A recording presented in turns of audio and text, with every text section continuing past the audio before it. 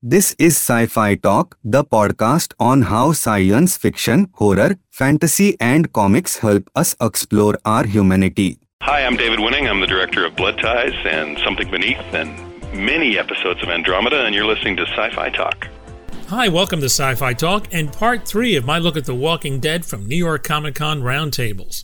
This session has Robert Kirkman and Michael Rooker. So look who's back this season. Hey, right on, brother. No spoilers. No spoilers. I'm not. Yeah, happy camper though. It was fun. Good.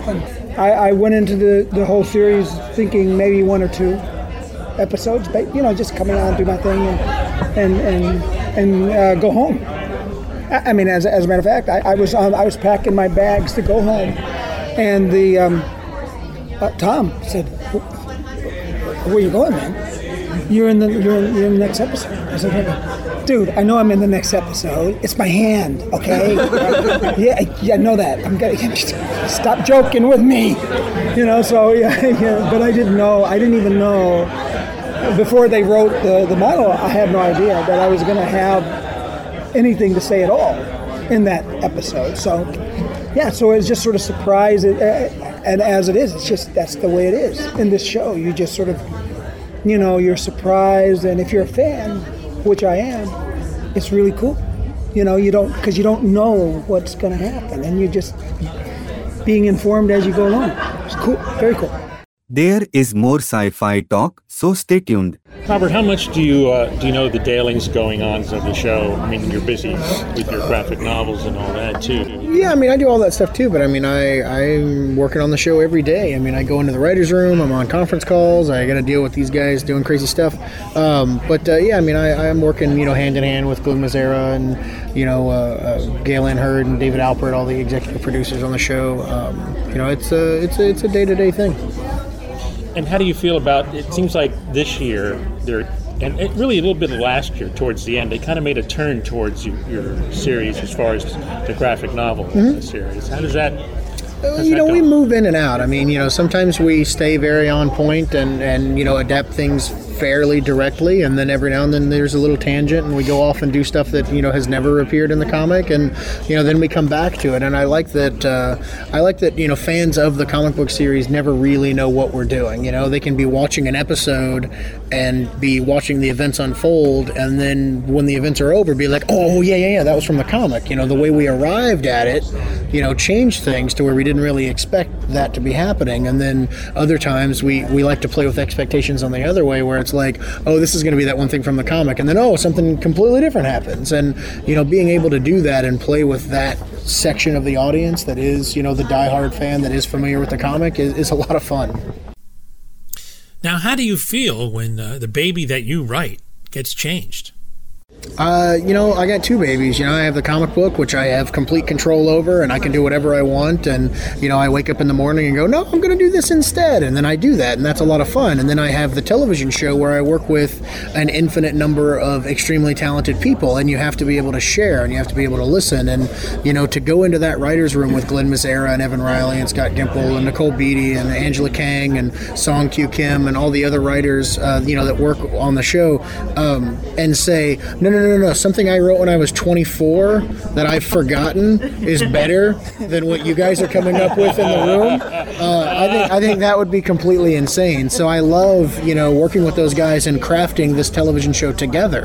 I love that it's a group effort, and everyone has their own ideas and their own things that they put into the mix, and that's how you get awesome characters like Michonne, I'm sorry, she's from the comic, Merle, Daryl Dixon, and new elements that are thrown in that only exist in the show. Is there a point where you think the show will surpass the comic?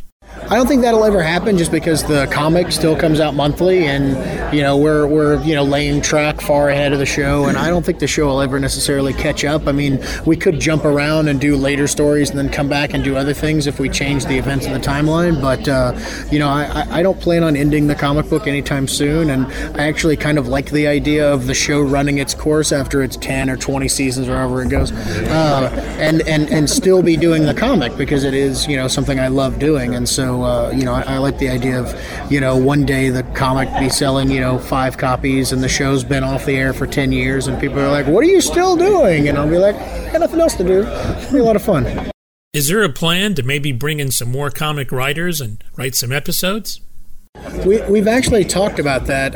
There might be a little bit of that on season 4. We'll have to see. Because there are some comic writers out there that Glenn Mazzara and I are both big fans of. That it might be neat to play around with some freelance episodes and stuff like that. But it's really just a matter of timing. But I mean, throw my 2 cents into that mix is that the mediums are totally different, really. Well, although visually they're very, very much the same, but the writing styles are real different. So that'd be interesting to see. That'd be interesting to see happen and to work with it in that way. But it's because it's kind of cool. But they are different mediums. Like maybe you're doing a novel and you want to change it to you got to really adjust. Hi, keep listening to the Dead Sessions. We have more, so stick around. Let's get back to the Dead Sessions and the Undead. Back at The Walking Dead Season 3 Roundtables from New York Comic Con. So, how does Merle joining the group change the dynamic? Merle is a dynamic. Wherever Merle goes, it changes. So it changes. I don't want to tell you how it changes, or I don't even want to hint at that kind of stuff. But I think, it's safe to say that things change. It should be natural. Things do change all the time. But with Merle around, I think change is definitely inevitable, but we'll see what happens. Did I answer your question? No, good.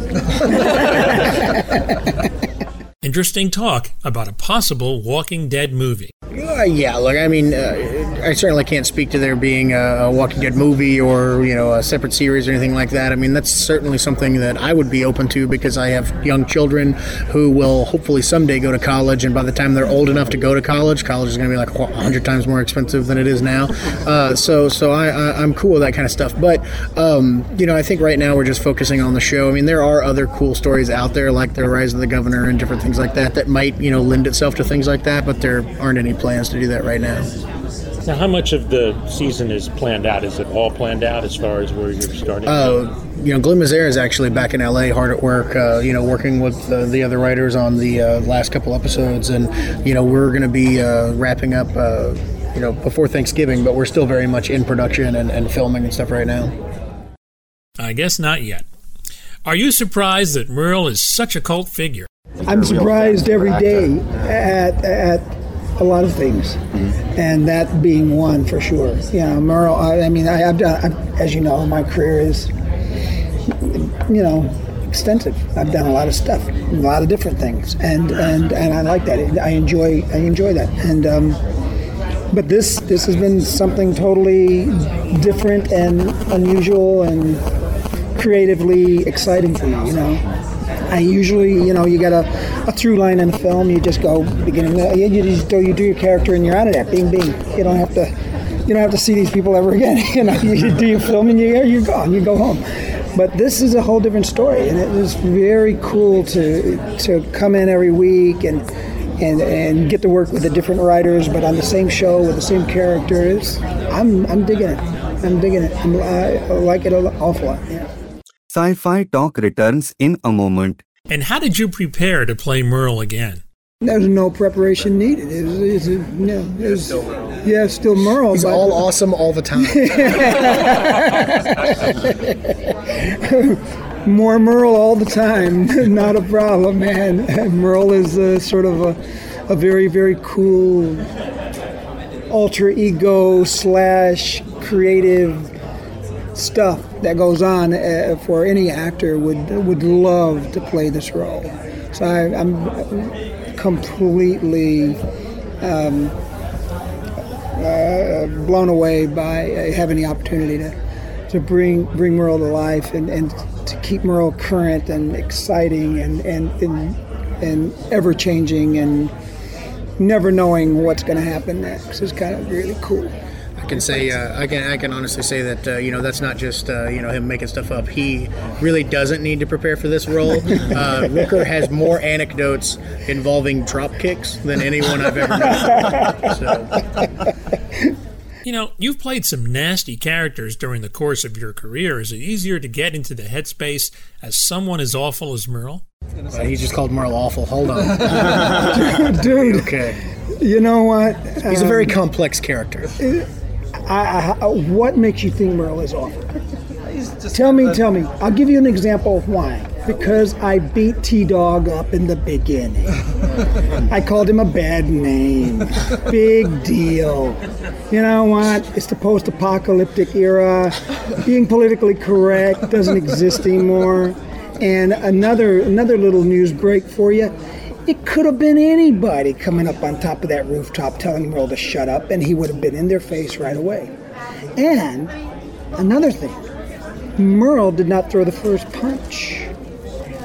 I didn't start the fight. And as a matter of fact, it was a fair fight.